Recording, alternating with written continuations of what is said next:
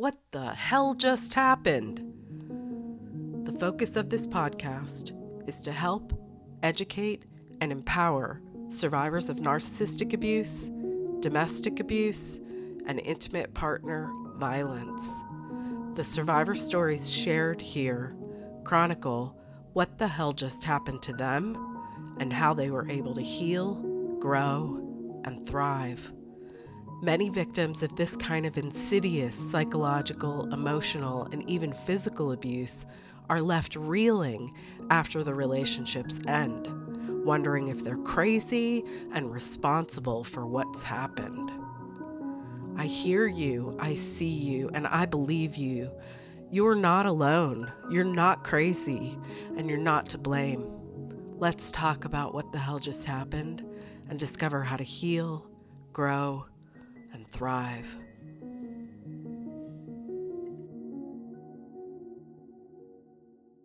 Welcome, everyone, to the podcast. Today we're speaking with Brynn Kowalczyk, who is a survivor of narcissistic abuse, as well as a soon-to-be certified narcissistic trauma coach. Welcome to the broadcast today, Brynn. So happy to have you. Thank you. Thank you for coming and sharing your story. So can you tell everyone a little bit about your background and your history with narcissistic abuse?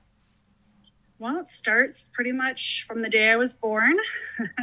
Born and raised. Now that I understand what narcissism is, I can very clearly say that my parents both have very strong characteristics. And that type of childhood sort of propelled me into becoming a very codependent person, a people pleaser, seeking attention. And now that we understand more about narcissism, I can see how I became a magnet and attracted every single one I could find. So I'm currently married to a diagnosed covert passive-aggressive narcissist. I'm in the very beginning phases of filing for divorce. I'm ready to go on my own healing journey and be able to help others once I've taken care of myself. Yeah. Wow. That is amazing. So can you go back to your childhood a little bit, and tell me a little bit about, your parents and your upbringing, and I understand you have a sister, and kind of like, what did that look like growing up with parents like that? So my parents were on the younger side. My sister and I were not planned, and that was very much well known as we were kids growing up. We were kind of determined as accidents, or oopsies, as my mom would call it. My parents really treated us like we were a job. We had clothes, we had food, but there wasn't any type of emotional nurturing. There wasn't any type of life lessons, personality praising. There was a lot of criticism. I was made very much to feel responsible for their feelings. And if my dad came home and he was in a mood, I had to stay away. They were never physical, very much more emotional, abusive or neglectful, I should say. They weren't.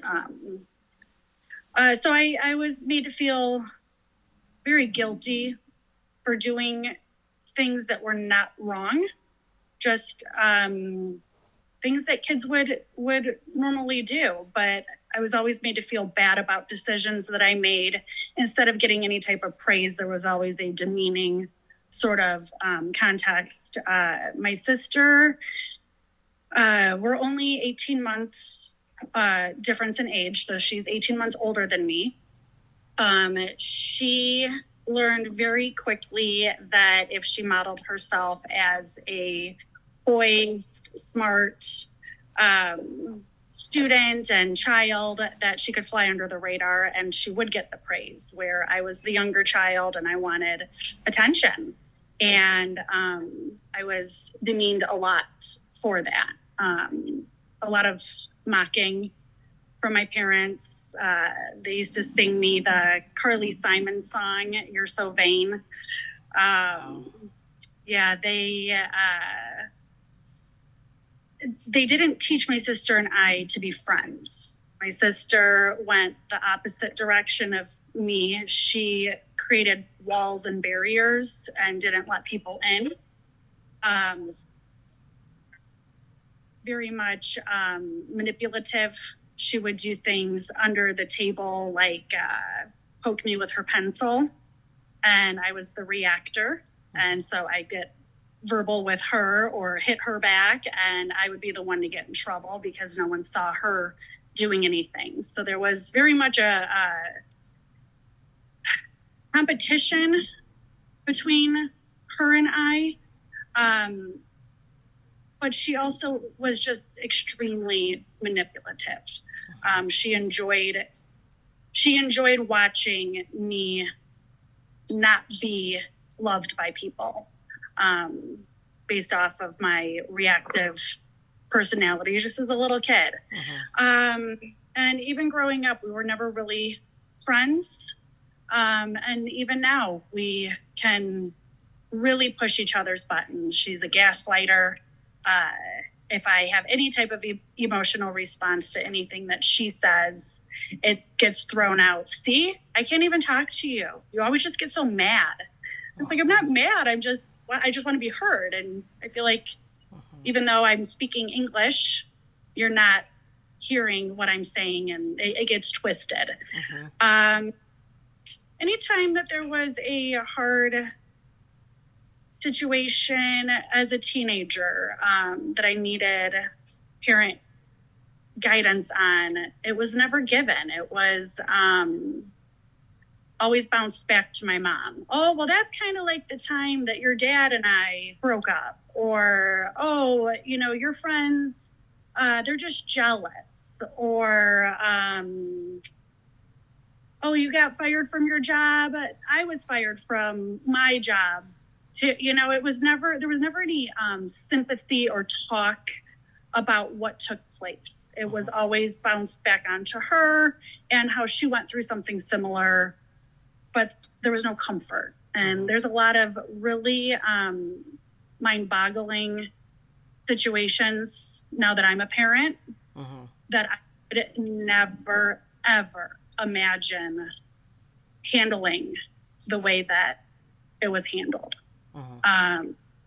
My parents really like to participate in alcohol, and there was a lot of very horrible things that were said to me while my mom or dad were under the influence, and there was no acknowledging it the next day. It was as if they had done nothing wrong, and I was the problem. And that's a really hard thing growing up, because I had all of these friends who idolized my parents. They wished that they were their parents, or they preferred to be at my house. To everybody else, my mom was amazing. But now I understand that it was behind closed doors that all these other things took place. And I had this horrible guilt ever feeling like I didn't like her, or that I didn't have a bond with her. And because of always being made to feel that I was in the wrong for something, I felt like it was wrong of me to feel that way because she was my mom. So, I have learned, I would say, I'm 42 years old now. I would say about 5 years ago, maybe even closer to 4, I learned that I have to love them the way that I can, and I can only expect them to love me the way that they can. And the same goes for the way that they are with my children. There's they don't really engage very much. I see them doing similar things with the way that they talk to them. They say something that would be considered an embarrassing flaw, and they'll vocalize it, but then say, "Oh, I'm just kidding," and it's a trigger for me because I see it happening because I understand it now. And I've had to explain to my children, it has nothing to do with you. This is, some people's brains just work a little differently. To relieve them of feeling responsible for others. Absolutely. So in a nutshell, that was how I was raised. And I remember in high school,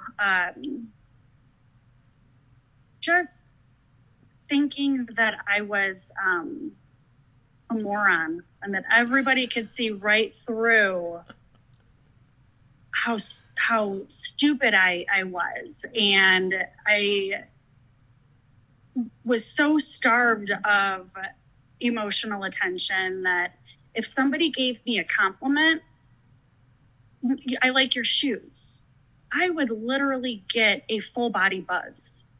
It was just like such a euphoric feeling that somebody randomly gave me a compliment, to the point that I would take my shoes off and give them to them, just like me, but I felt like everybody looked at me like, "Oh, they're just Brynn."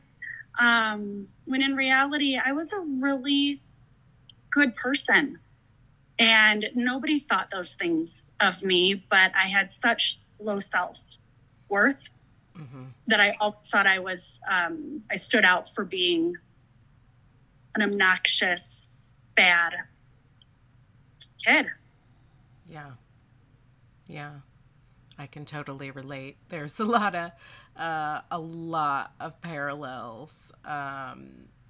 It's interesting how it sounds like your parents really triangulated you and your sister and that whole dynamic, and really just the utter emotional neglect really making you feel as though, and you internalizing it like there's something wrong with me, always something wrong with me.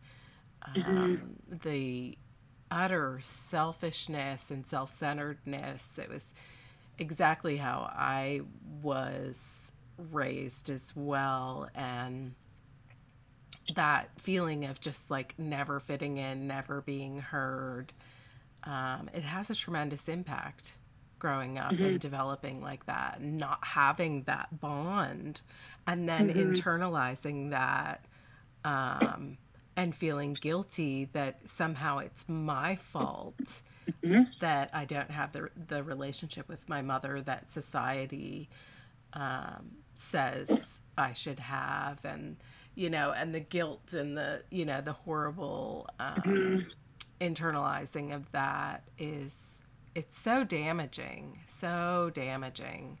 and It is really just growing up gaslit that you're the problem. From the beginning, you're the mistake, and now I got to deal with you, kind of mentality. The comment, I don't mean to interrupt, but this might hit some people, because my parents did drink so much and smoked cigarettes. My mom claiming that I didn't even know that I was pregnant with you until I was 5 months. And I remember us asking, "Well, Mom, did you quit drinking and smoking once you found out?" And she said, "Brynn, the damage was already done." Wow. But she'd say it in a way that seemed like it was just okay. It wasn't like a mother dearest all the time. You know what I mean? Yeah. She was very passive aggressive. Yeah. But it was also very just never took ownership. Yeah. Ownership. Yeah, just normalizing that. Yeah, whatever was wrong with you was already going to be wrong. So what's the point of quitting I mean, Yeah. Yeah. My mother, you said something like, oops, like, and then you were born. And that was how I was told that I came to be as well, that it was a total mm-hmm, accident. Oops, I realized I was pregnant, and then you came. mm-hmm, And the utter damage that it does to childhood development, now obviously having your own children and seeing, how different and how a normal development and normal attachment should be, you can definitely kind of look back, reflect back, and understand, oh, yeah, like this actually makes a lot of sense as far as how I ended up where I am and how things mm-hmm. transpired because of that damage that was done so early. So I can really relate. I can Yeah. really relate to a lot of what you've already shared. So as you were, in your teenage years and then going into young adulthood, how did that all kind of play out as you started to have some relationships, romantic relationships or friendships as you were getting older? Luckily, as far as friendships went, I still even have my core group. Having friends was very easy for me. And luckily for me, I picked out very good friends. The boyfriend aspect was the bad part. The the one type of praise that I did receive, mostly from my mom growing up, was, "You're so pretty. You're so pretty. Always to be a model." Brynn, Sherry. And I grew up truly believing that people would like me based off of how I looked, not who I was. I was never taught about who I was or why I did things that I did. It was just belittled or, laughed off. But I went into relationships thinking, one, I'm getting this attention, which felt wonderful because I had never had it before. Now I understand that would be called love bombing. And it felt like heaven. And relationships would skyrocket and then plummet. And I was stuck thinking, they just don't think I'm pretty anymore. Oh, maybe I need to cut my hair, or maybe I need, and I thought about changing my outer appearance to accommodate their view of me. And it never dawned on me that it was a personality thing, or two, they could have been a narcissist. I didn't know what that was. All I know is I was seeking them going back to the beginning, how it was in the beginning. I dealt a lot with depression. I dealt a lot with anxiety. I would think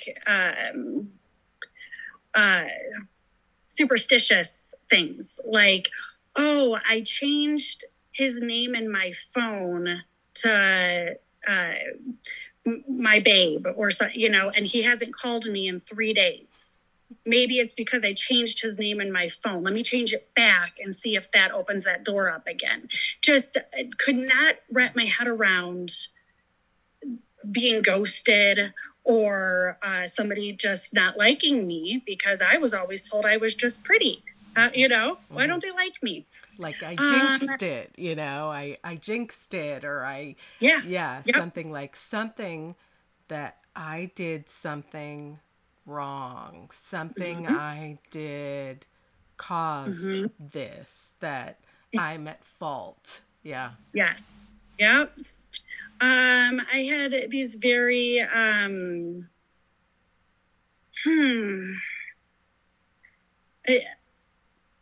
I didn't give myself any type of worth And I figured, well, because I was intimate with that one, then I might as well be intimate with this one.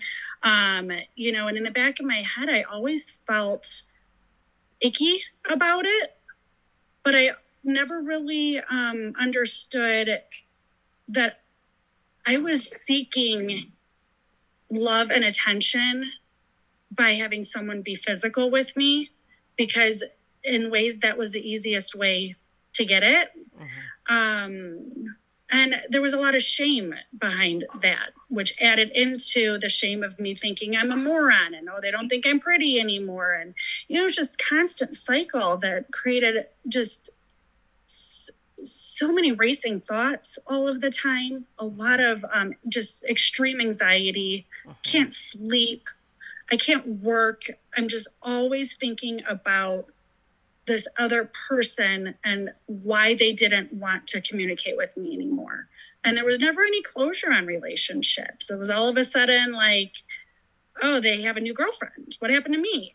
Or any of the guys that I did end up connecting with that would have been a safe person, I couldn't do any more than a week or two being around them because they were too nice.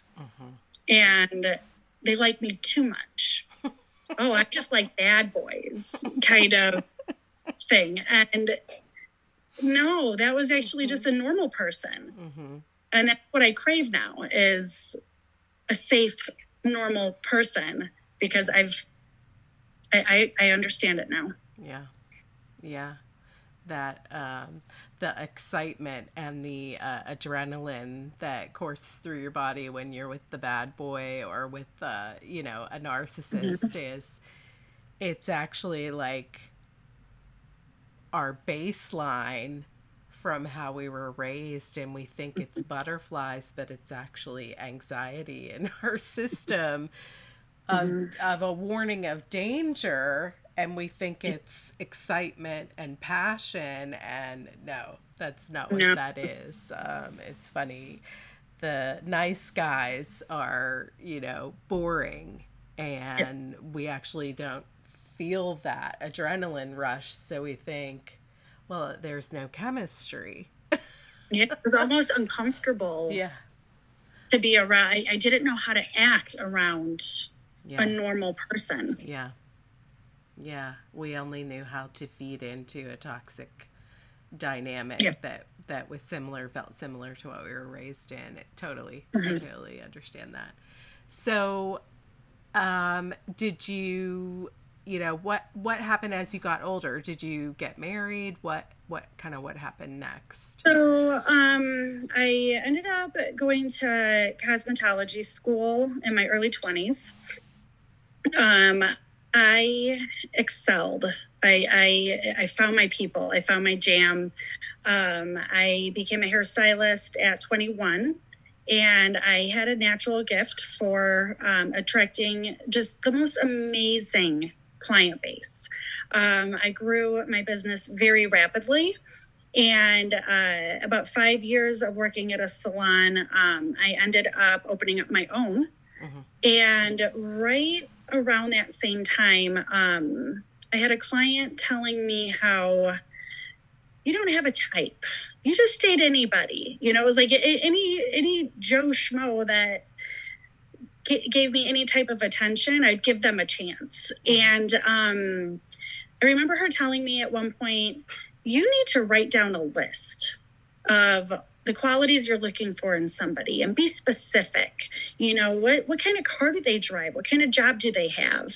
And once you get familiar with that list, you'll know when you meet that person.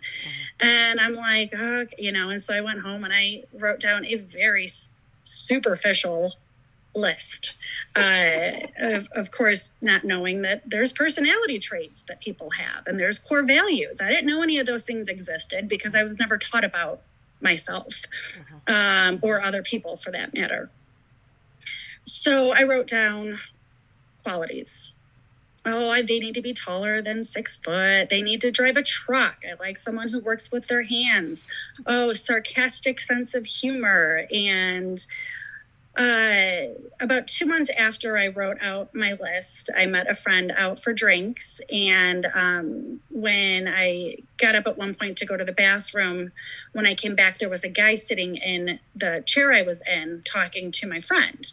And somehow he turned and looked in my direction as I was walking up, and we locked eyes. And I literally knew in a second, oh, that's him.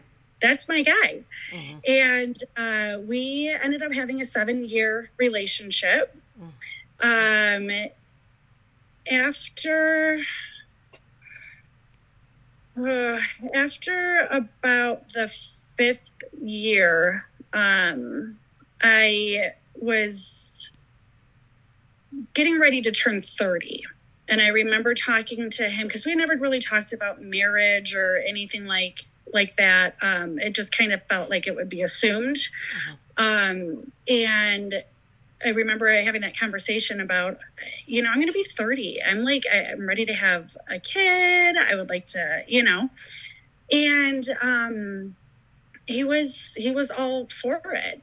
And in hindsight, there's so many layers to this relationship that I'm skipping over, that we can, kind of reflect back on and address.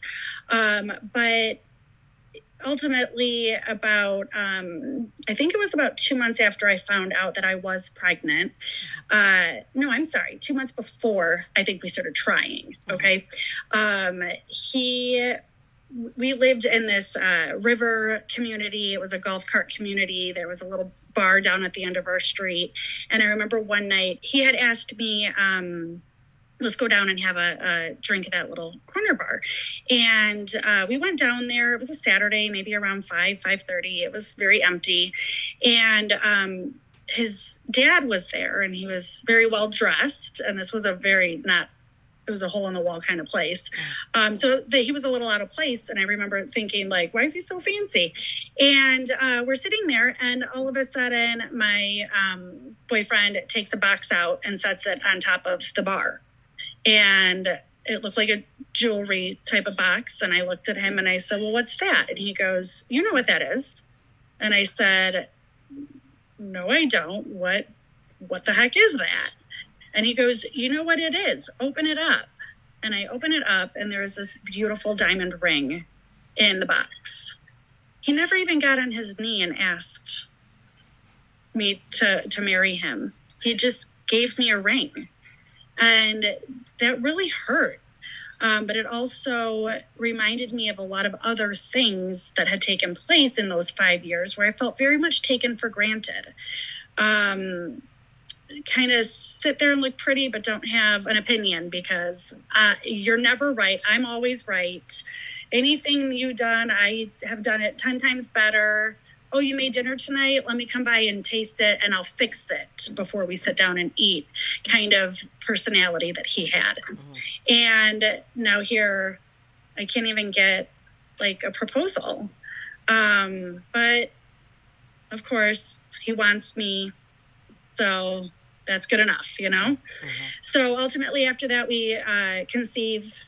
About 6 weeks after my son was born, I found out through a follow-up doctor's appointment that I had thyroid cancer.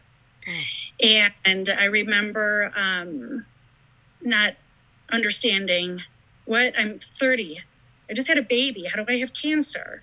And I remember after getting off the phone with the doctor who told me the news, I tried calling my son's dad. 17 times I tried to call him. And it was the middle of the day, but he never had his phone by him. He's working. And there was a big conversation we had prior to this phone call even taking place was, I'm 9 months pregnant. You need to keep your phone by you. Again, the low self-worth. I'm just not even worth you having your ringer turned on. So I call him 17 times. And at this point now I'm frustrated. So I get off I hang up the phone. I call my mom and dad, my grandma, who comes over immediately. And ultimately I ended up posting it on Facebook. I know what I was looking for was support. I needed support. I needed somebody to hear what happened to me, because the person I'm relying on can't even answer his phone. And I remember the 4:00 time frame rolling around, and here he comes walking through the door, and he sees my grandma, he sees my parents, and he looks at me like a deer in the headlights. And he goes, "Why did you post that to Facebook?" I don't even know at this point that he knew anything, right? He never called me back. And I said, "What do you mean?" And he goes, "All of my friends are calling me, asking me if you're okay. You have everybody freaked out, Brynn. There's many different types of cancer. This is just your thyroid." And that was the beginning of the end for me. Not maybe understanding at that point, but as time then started to, continue on through surgery, I felt like I could no longer trust to rely on him for anything, because my issues were very diminished. They were brushed aside. I wasn't allowed to feel scared because I'm freaking everybody else out. And after maybe my son was now going on about a year old, I remember feeling so much anxiety, hating my life, feeling alone. I feel like I could be in a room full of people and I was all by myself. And I remember searching things like how to become a better person. How do I stop feeling like I'm just an awful person, that everybody views me the same way too, that nobody loves me. And I remember coming up with stuff about, seeing a therapist, and I started doing a search for therapy nearby, and I came across this woman's picture, and I called just because her picture, she felt safe. And I called her to make an appointment, and just hearing her voice on the phone, I felt like I had lifted 1,000 pounds off of my chest. And she ended up getting me in to see her, I think, the very next day. And she changed my life. That very first appointment, she sat down and told me that you're a puzzle. You're a puzzle, and I want to get to know you so I can start putting your pieces together. Because the reason I went to see her was because I wanted to find out what was wrong with me. And it was her in that first appointment that asked me about my parents and asked me about my childhood. And for the first time ever at the age of 31, I actually spoke words that I didn't even realize I was viewing them as. I spoke the truth. I didn't sugarcoat anything. I spoke about my sister, and I spoke about my fiance and the things that, and she was the first person to say, "Have you ever heard of the word narcissist?" And I'm like, I mean, yeah. And she goes, I think this might be what you're dealing with. And now I can clearly say that he's the nicest narcissist you'll ever meet, but he was a one-upper, just no validation from him that I was ever going to be his one and only person. And he never cheated on me. He never did anything like that, but I would never be viewed by him as important enough to be scared about having cancer. Or what else? I mean, what worse is there? And about 5 months after starting therapy every week, I created my exit plan, and I moved out. And I promised myself that I would never, ever live unhappy ever again. And I rewrote my list. And I took a lot of things off, and I added a lot of things and got more detailed. And 2 weeks after moving out of his home into my own with my son, my best friend said, Brynn, it's been 2 weeks. We're going to get you out of the house. I want you to put your dancing shoes on. My daughter's going to come over and babysit, and we're going to go have a girls' night. And it was my very first night as a single mom now. And we went to go see this band play, and I just was letting loose. I was having a great time. Mm-hmm.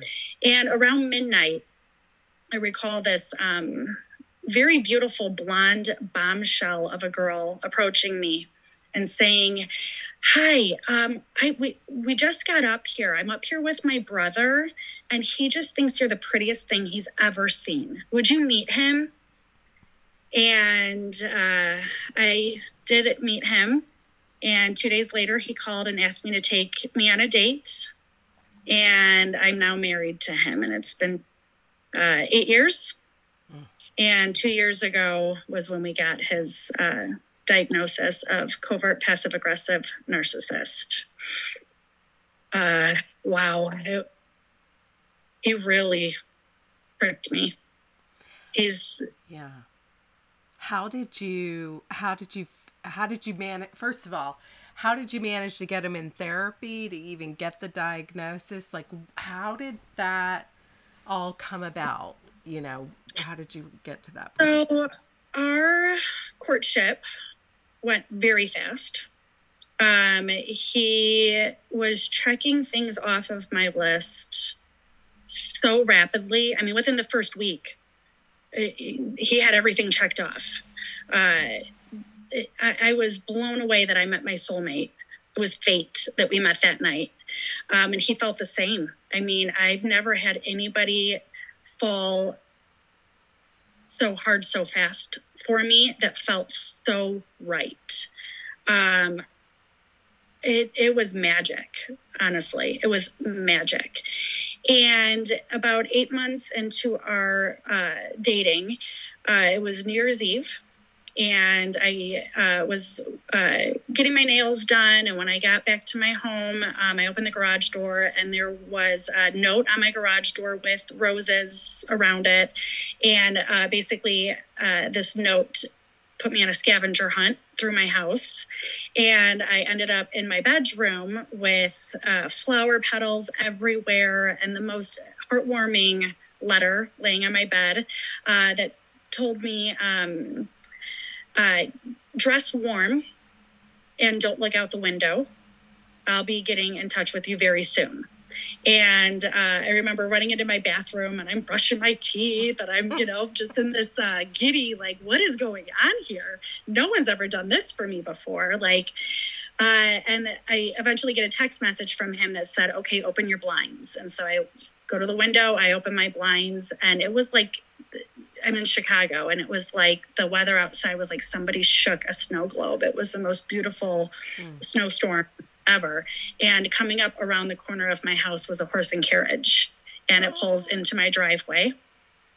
And I went downstairs, and he gets out of the carriage and kneels in the snow with tears in his eyes and gave me the most beautiful proposal with the most beautiful ring and champagne and a blanket. And we went around the neighborhood. And I would say pretty much the next day is when I started to notice some red flags. Wow. It was as if I was his now. Wow. And yeah. My life was apparently supposed to change. And the way that he would make people feel uncomfortable.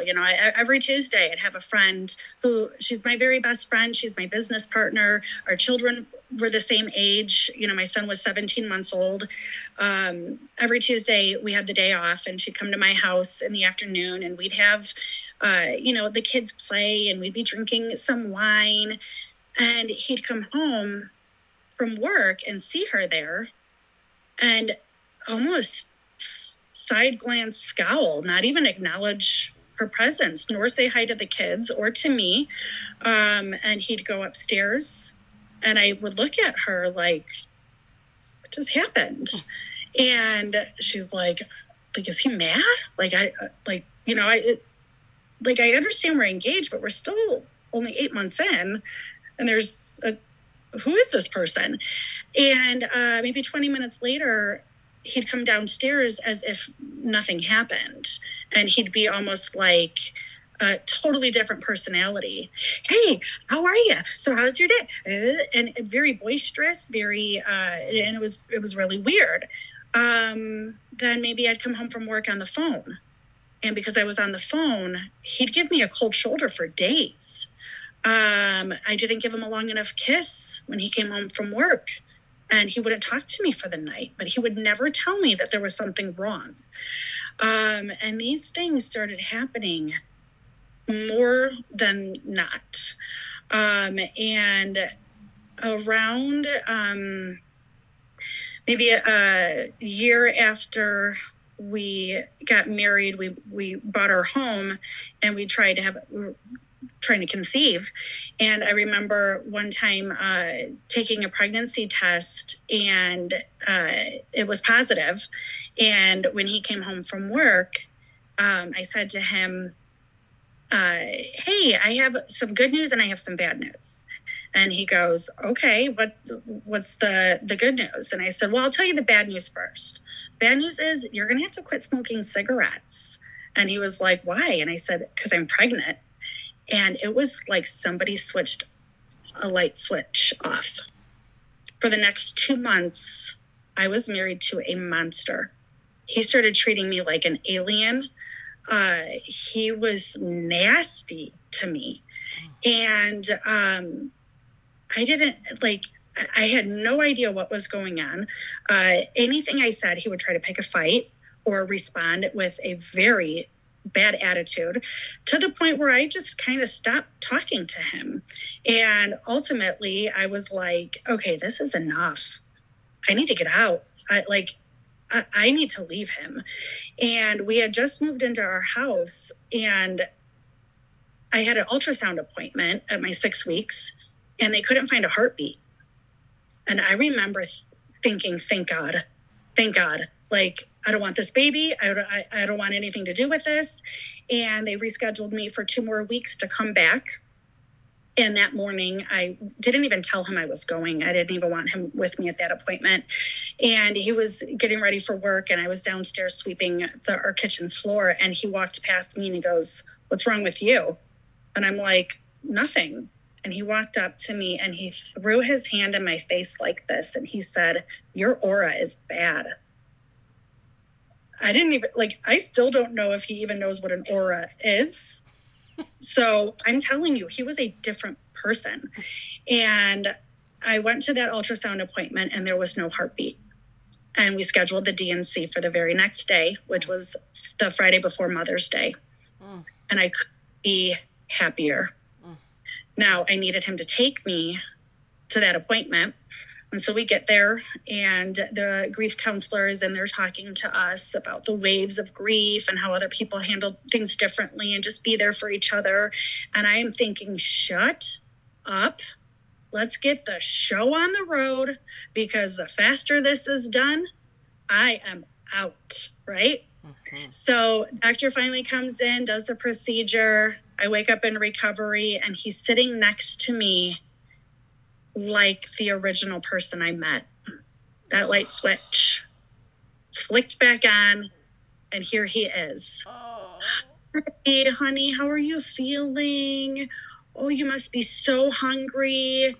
I'm going to take you to your favorite place after this and get you some food. And I'm sitting here thinking, like, did I imagine all of that? Was I hormonal?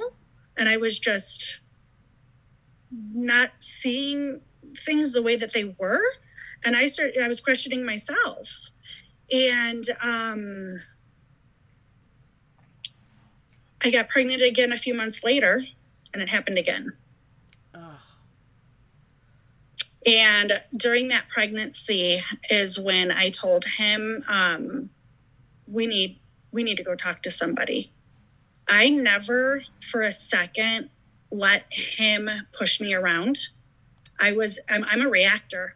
Yeah. I was very vocal about the way he was treating me. I was very vocal about these red flags and these demeanors, and I called him down in the dumps Jason. I started calling him 50 Shades of Jason. And I said, I'm not putting up with this. There is something seriously wrong with you. And that's pretty much when he told me his childhood victim story.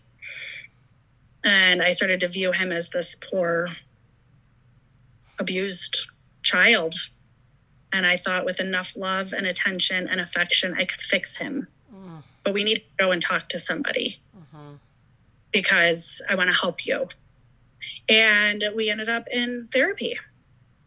Problem was that we couldn't go at the same time. And it really wasn't deemed a marriage issue. It was an individual issue. And I would go every Tuesday and about whatever took place the last week. And we saw, it was the same therapist. He had permission to talk about each other's sessions, but he's also obligated to talk about what the patient wants to talk about during their session. And my husband would go in at his time. And, I really want to talk about how to not bring my stress home from work.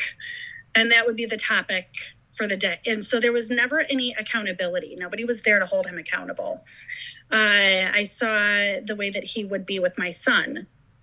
I remember telling him that I would never trust him to be alone with my son if I wasn't there. Just because he would be passive aggressive. And, he was only at that time 3 years old.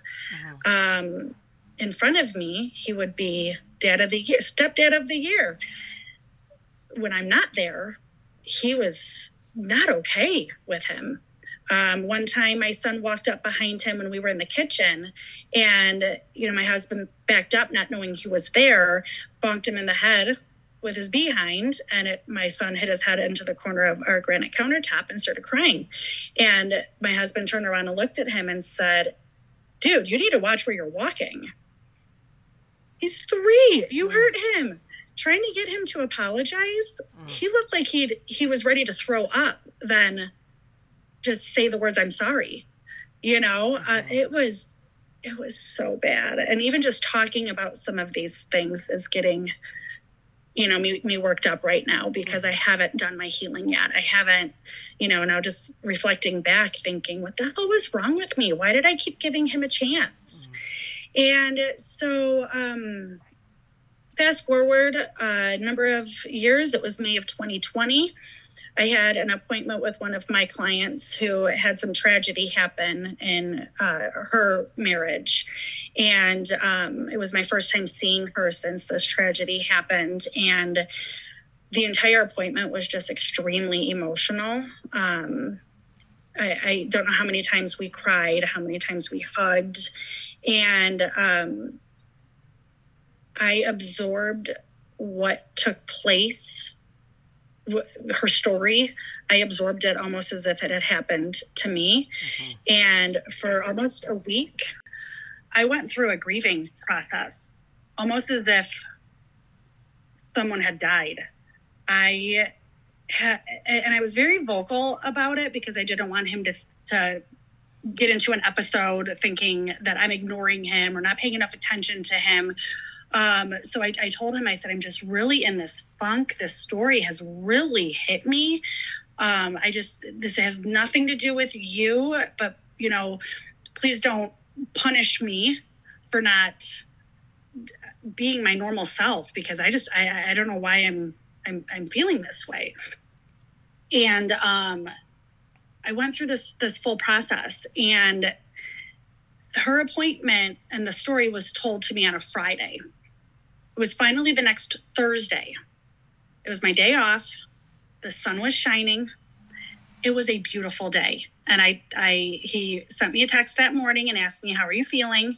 And I said, I am feeling so much better.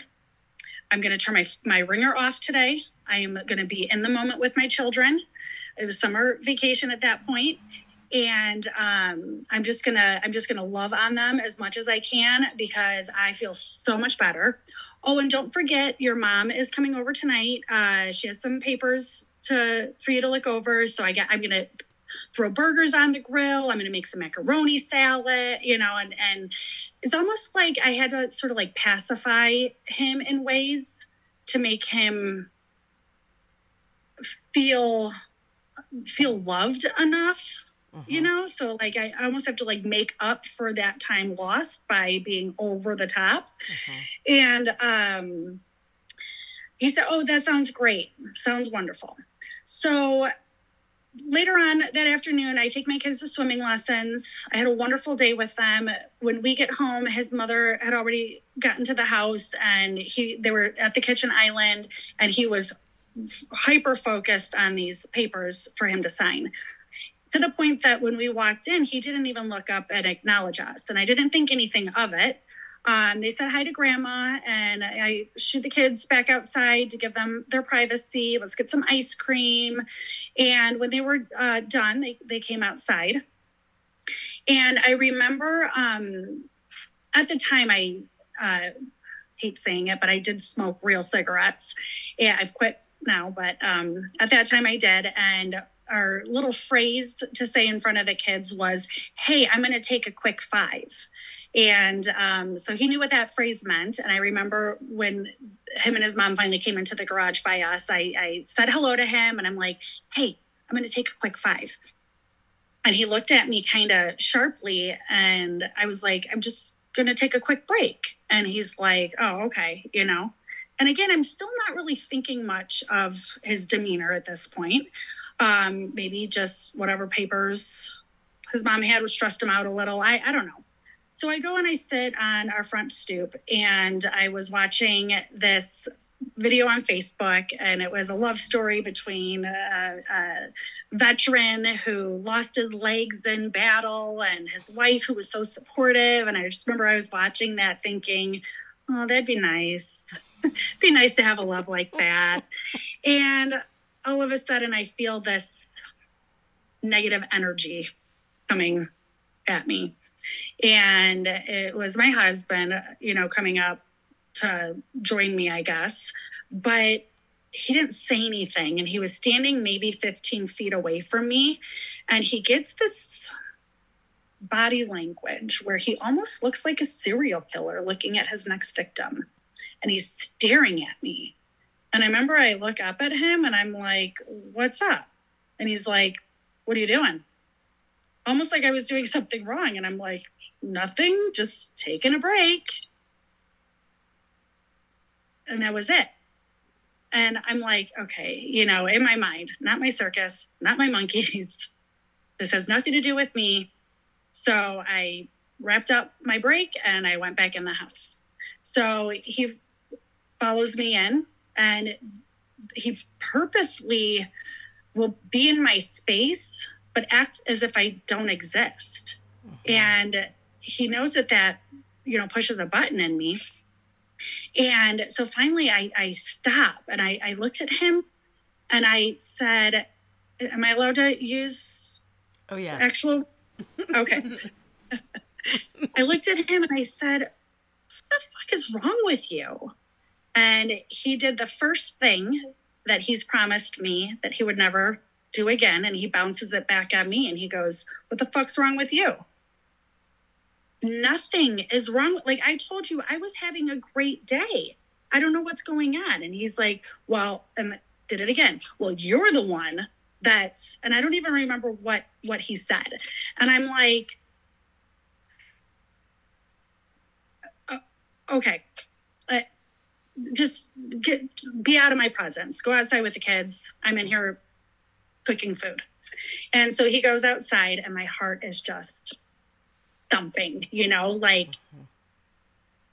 what happened? I don't get it. So I remember thinking, I need another break. And I had smoked the last cigarette in the pack. And so I approach Jason, or my husband, outside. And I said, hey, did you happen to buy another pack of cigarettes? And he looks and he goes, yeah. And I said, can you tell me where they're at? And he looks at me and he goes, go look. And I said, no, you go and look. You're the one that bought them. I don't know where you put them. And so he starts to go into the house and I'm following behind him. And I said, what the fuck is wrong with you? And he was in front of me and he looks down at me over his shoulder and he goes, don't fuck with me. Okay. So after all of that took place, I made myself scarce. I got my kids their food. I went upstairs. I left everybody alone. Eventually called my kids up to come get in the bathtub, yelled goodbye to his mom, and thought, okay, I can't do this anymore. I'm so done with this. We've been through so many episodes. I mean, I could, any photo that I look at from the last 10 years, I can tell you what was going on behind the scenes. Family photos, memories, vacations. And it was all me putting in such an abundant amount of energy to make sure that he didn't become down in the dumps Jason or whatever this personality is. But this is next level. I just came out of something that I didn't even understand, and you're going to treat me like this when I'm finally feeling better. So he, for the rest of the night, acted as if I didn't exist. And I told him that you need to get your stuff and you need to get out. I'm filing for divorce. And I remember maybe grabbed his car keys and grabbed a beer and went outside and said that he was going to sleep on our front porch swing.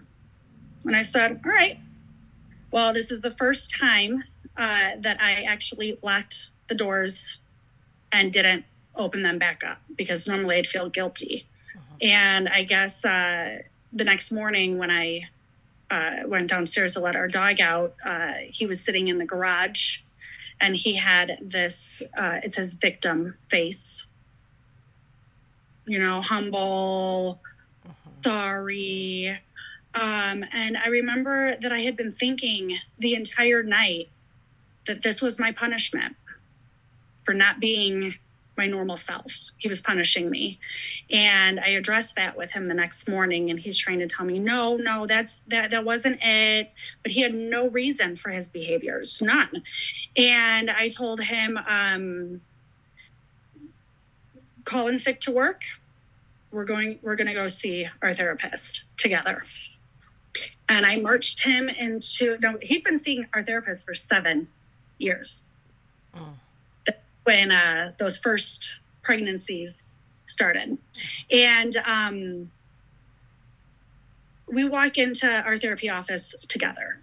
And I sat down and I looked at our therapist and I said, I am not walking out of here today without a diagnosis.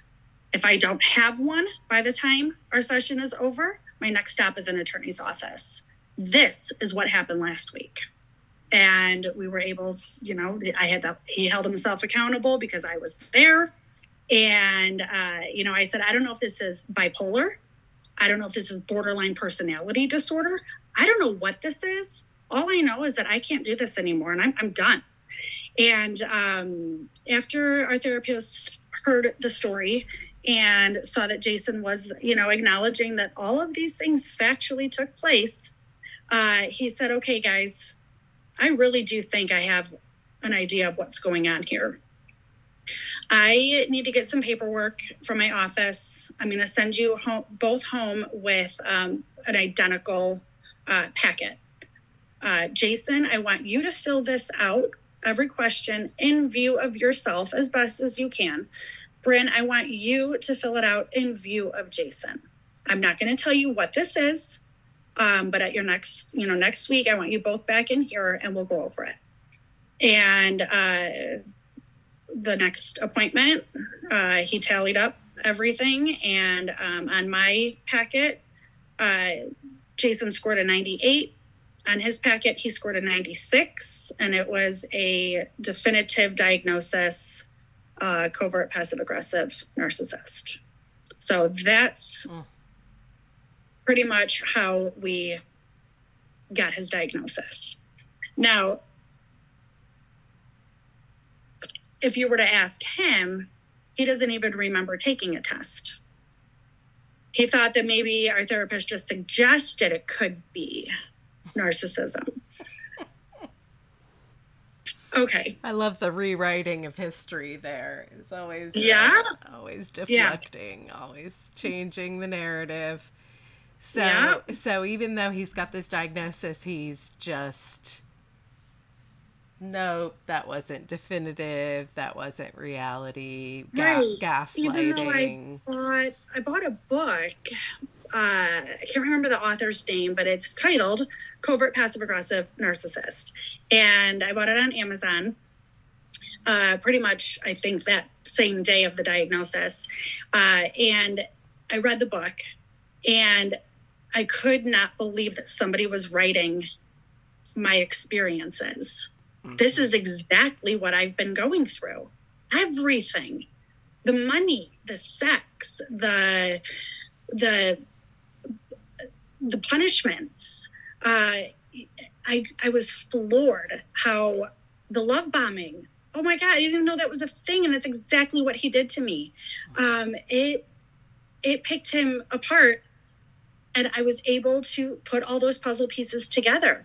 And what was so crazy was I got to this chapter about having a parent that is a covert passive-aggressive narcissist and what it's like for the child. And I'm reading it in view of my kids looking at their dad. But the first page, I realized I was reading my mom. And sister. Yeah.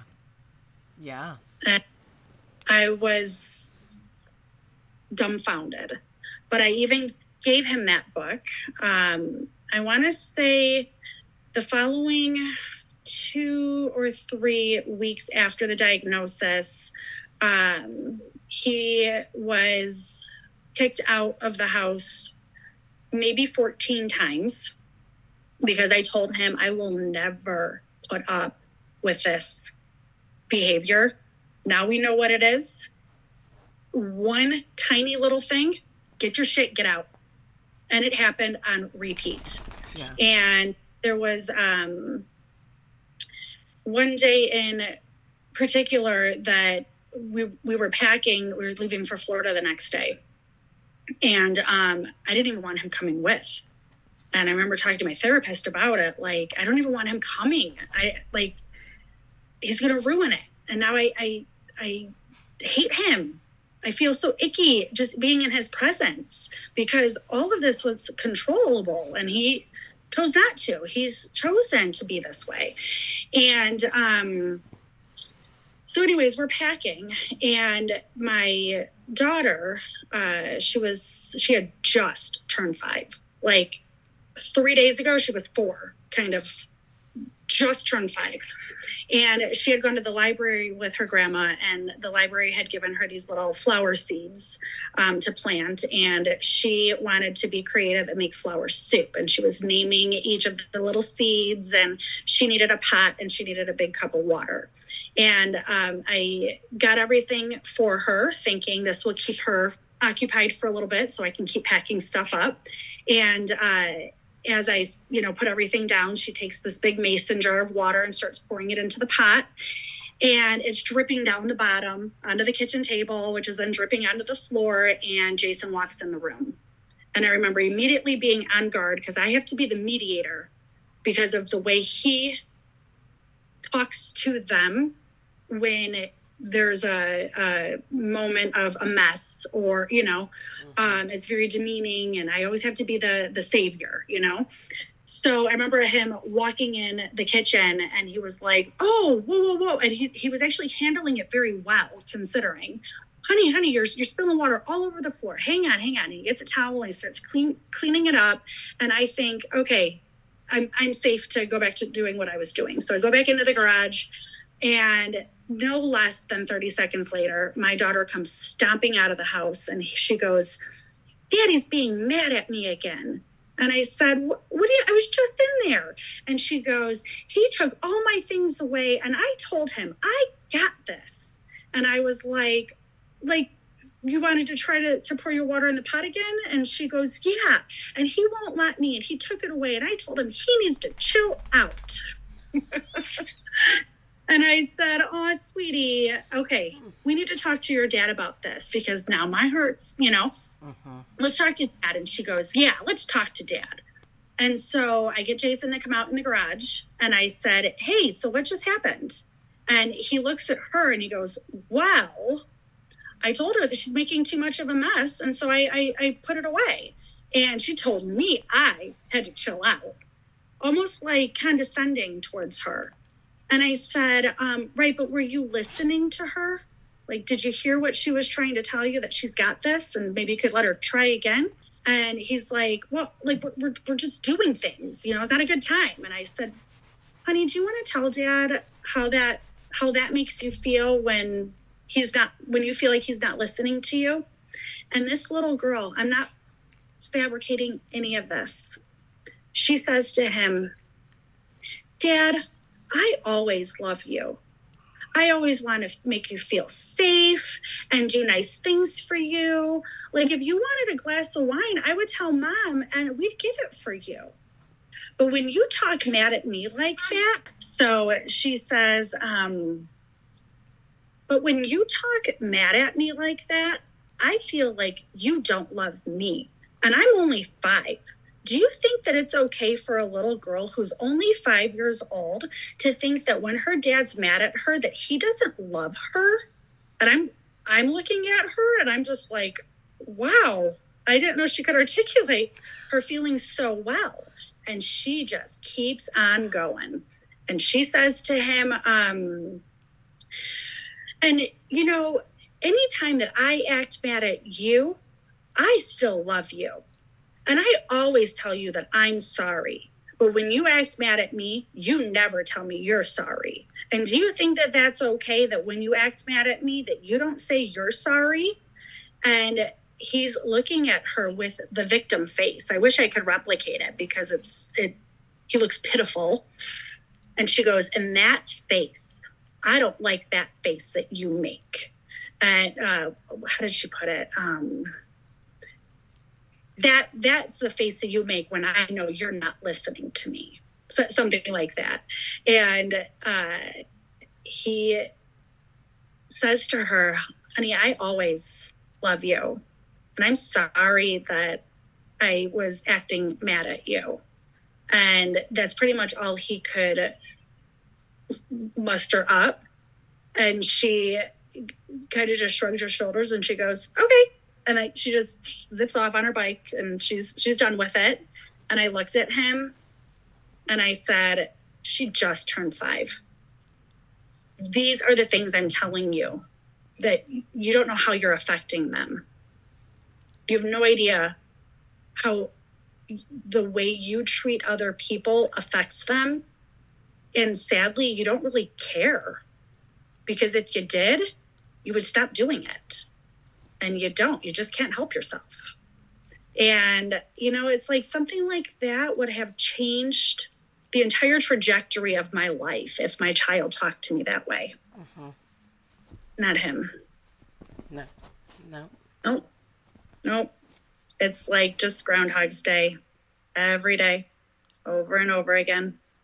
So last summer, around Father's Day, we had a couple episodes, and I've been disconnecting from him pretty much since the diagnosis, just kind of biding my time, trying to figure out when am I fully ready, not mentally or emotionally, but financially, and to make my exit and to file for divorce. I want to have every duck in a row before I take that next step. But I knew that I needed to start planting that seed for him.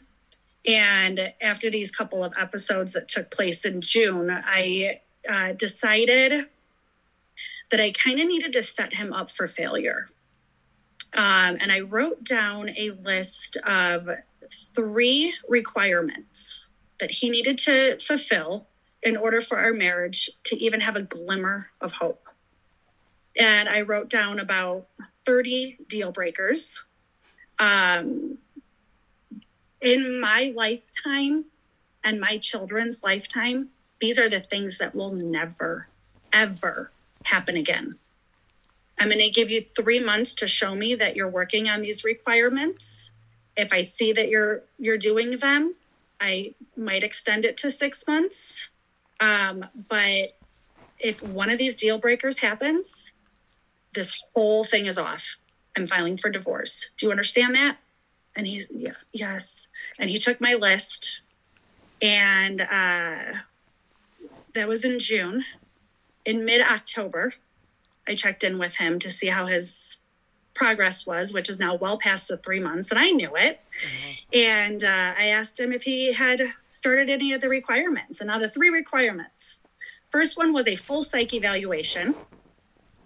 And then a meeting with a psychiatrist to discuss medication options that could possibly help simmer down some of the tendencies that he has, his moods and whatnot.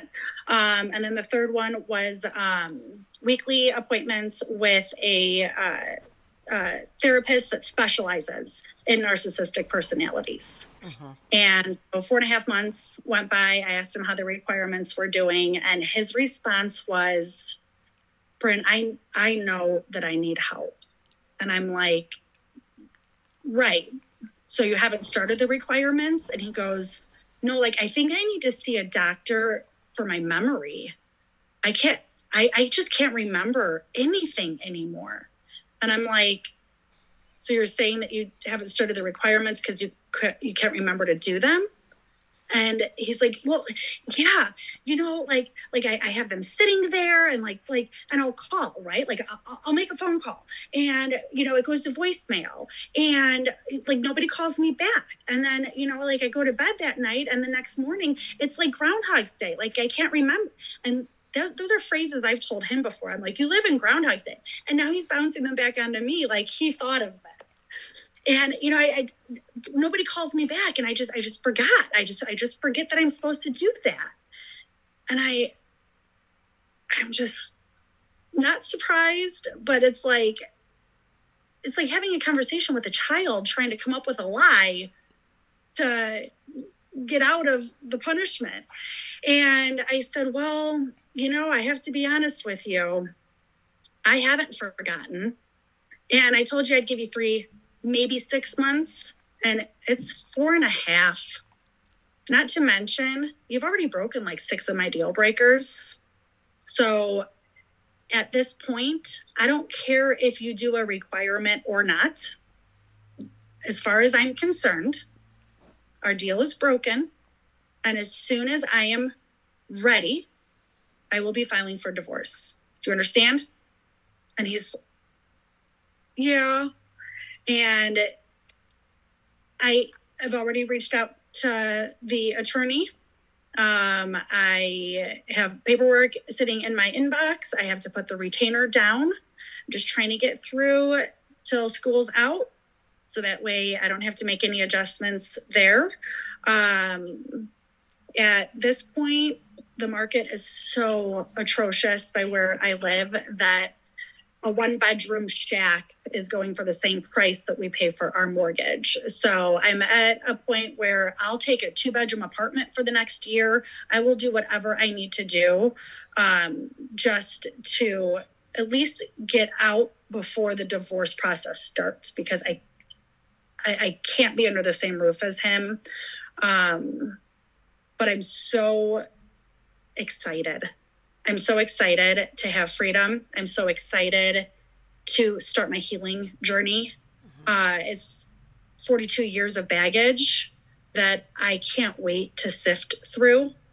And just be there for my children, because they understand daddy's brain doesn't quite work the same way as ours. I don't throw him under the bus. I don't talk badly about him, but they've questioned tendencies and behaviors before. And they see it. And I have to give them a reason without them thinking that it's them. And that was the best one I could come up with, is sometimes daddy's brain tricks him into thinking that he should be upset about something that our brains wouldn't tell us to be upset about.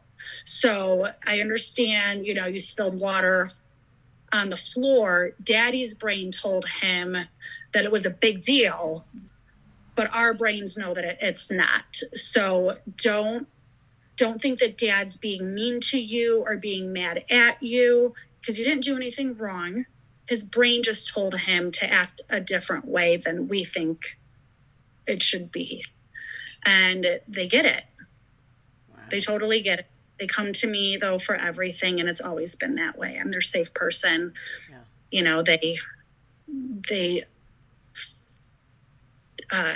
They understand that he doesn't listen and that he gaslights. They don't know what that means.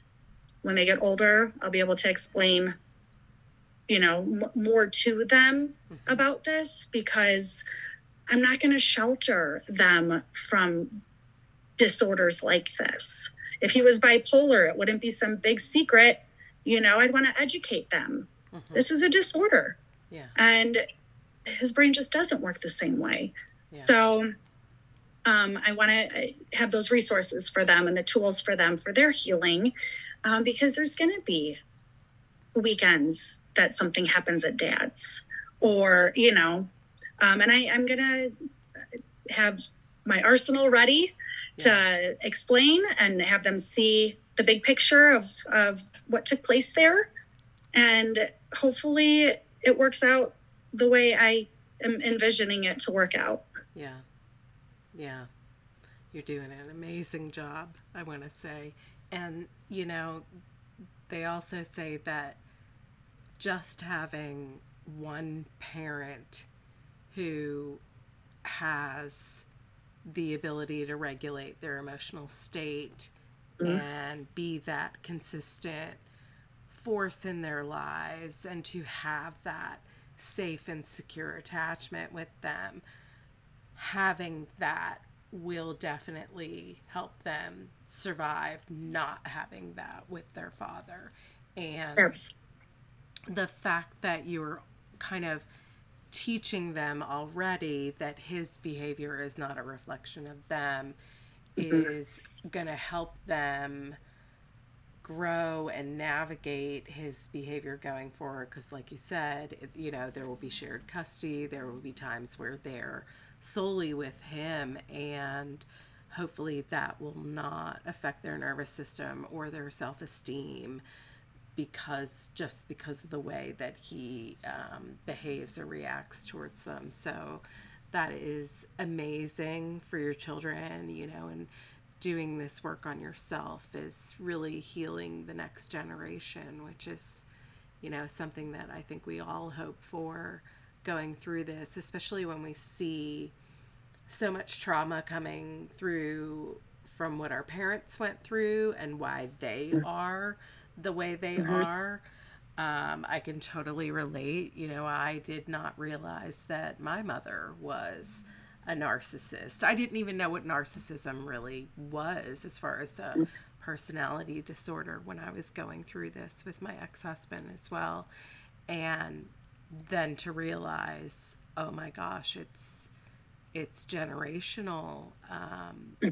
My mother is, and even reflecting back on past romantic relationships like you had as well, there's so many similarities, and the work that we do to heal ourselves really does impact the next generation, so that hopefully your daughters won't grow up, and your son won't grow up and attract abusive, coercive, controlling, people with disorders, they'll have a stronger sense of self, a stronger self-esteem, and really able to navigate their life with healthy boundaries and know that they're good enough, they're worthy, and they don't have to repeat those cycles again. So the work you're doing is so important. It's so amazing. And, I just want to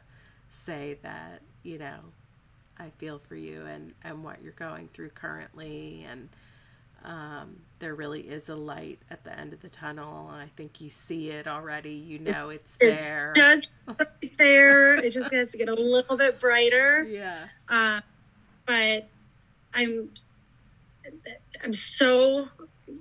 have so much self-love now. That the people ask, well, could you change any of it? Would you change any of it? And of course, not for the kids. No, of course not for the kids. Would I ever change anything? But no, I wouldn't change anything, because these last 2 years, I have grown so much as a person, because now I understand what it was I was dealing with. And I see my worth. And I don't care if I'm single for the rest of my life. I truly love myself now. I know I am an amazing human being with so much to offer, just as a friend or a stranger in the store. Just because that's where my heart is. That's how it always has been. And it was just never viewed by anybody that was of importance. But I don't think without going through what I went through, and then ultimately finding out what it was I was dealing with, I don't know if I would have been able to learn and identify and recognize me. Yeah. And I have, and I am so grateful for that. Yeah. Because I'm moving forward, that I got this. Yeah. Absolutely got this. And my heart breaks for the women that just aren't quite there yet. Yeah. But I hope that through my coaching that I can start peeling off those layers for others and show them that without self-love and without self-worth, we're nothing. Yeah. We're just Groundhog's Day. Yeah. We're really Go to bed, lost. repeat. Really lost. Yeah. Yeah. Having that epiphany and really, finding yourself through the process of this, of course it's unfortunate, but at the same time, it probably you wouldn't have realized and had this self-awareness about yourself, and that none of this is your fault, and it was actually something that was done to you, not because of you, and it's not your fault, even though that's been the message all along, that you're to blame, and because of dealing with people that are very disordered and how they project onto us and our people-pleasing nature. We're so ready to accept the blame. As long as you love me, I will accept whatever you want to project onto me. Okay, it's all my fault, just love me, just stay with me. And so finding that, self-empowerment, the journey of self-empowerment is definitely a very powerful thing, and I see that in you. And so that's a wonderful thing. I understand completely where you're coming from with that. So if anyone wants to reach out and connect with you, what is the best way for them to get in contact with you? It could be any way, through Facebook, through Instagram. I can share those with you if you want. I can send them through the email. My email is fine. My phone number is fine. So I have no conflict with anybody. Yeah, we'll share reaching that. out. Yeah, we'll share that in the show notes, definitely. And I just want to say thank you so much for sharing your story and coming on the podcast today. It's been wonderful to hear, all of what you've gone through and the awakening that you've experienced now in your life. It's a beautiful thing to witness. Thank you. Thank you. I appreciate being able to finally tell the story. Absolutely. It's a healing part of the process as well to share with others what we've gone through. So thank you. Thank you for that. Thank you. Thank you so much for listening. See you on the next episode. What the Hell Just Happened is a Kick in the Hornet's Nest production, created and hosted by me, Laurel Whittier. If you'd like to support the show further, you can share episodes with your friends and family, leave a positive review, and follow What the Hell Just Happened on Instagram. If you're interested in being interviewed on the podcast, please go to WTHJH.com to share your story, or email me at hello@WTHJH.com. If you're in need of healing support, be sure to come and join my free and private Facebook group, Healing Narcissistic Trauma, or drop me an email at hello@healnarcissistictrauma.com.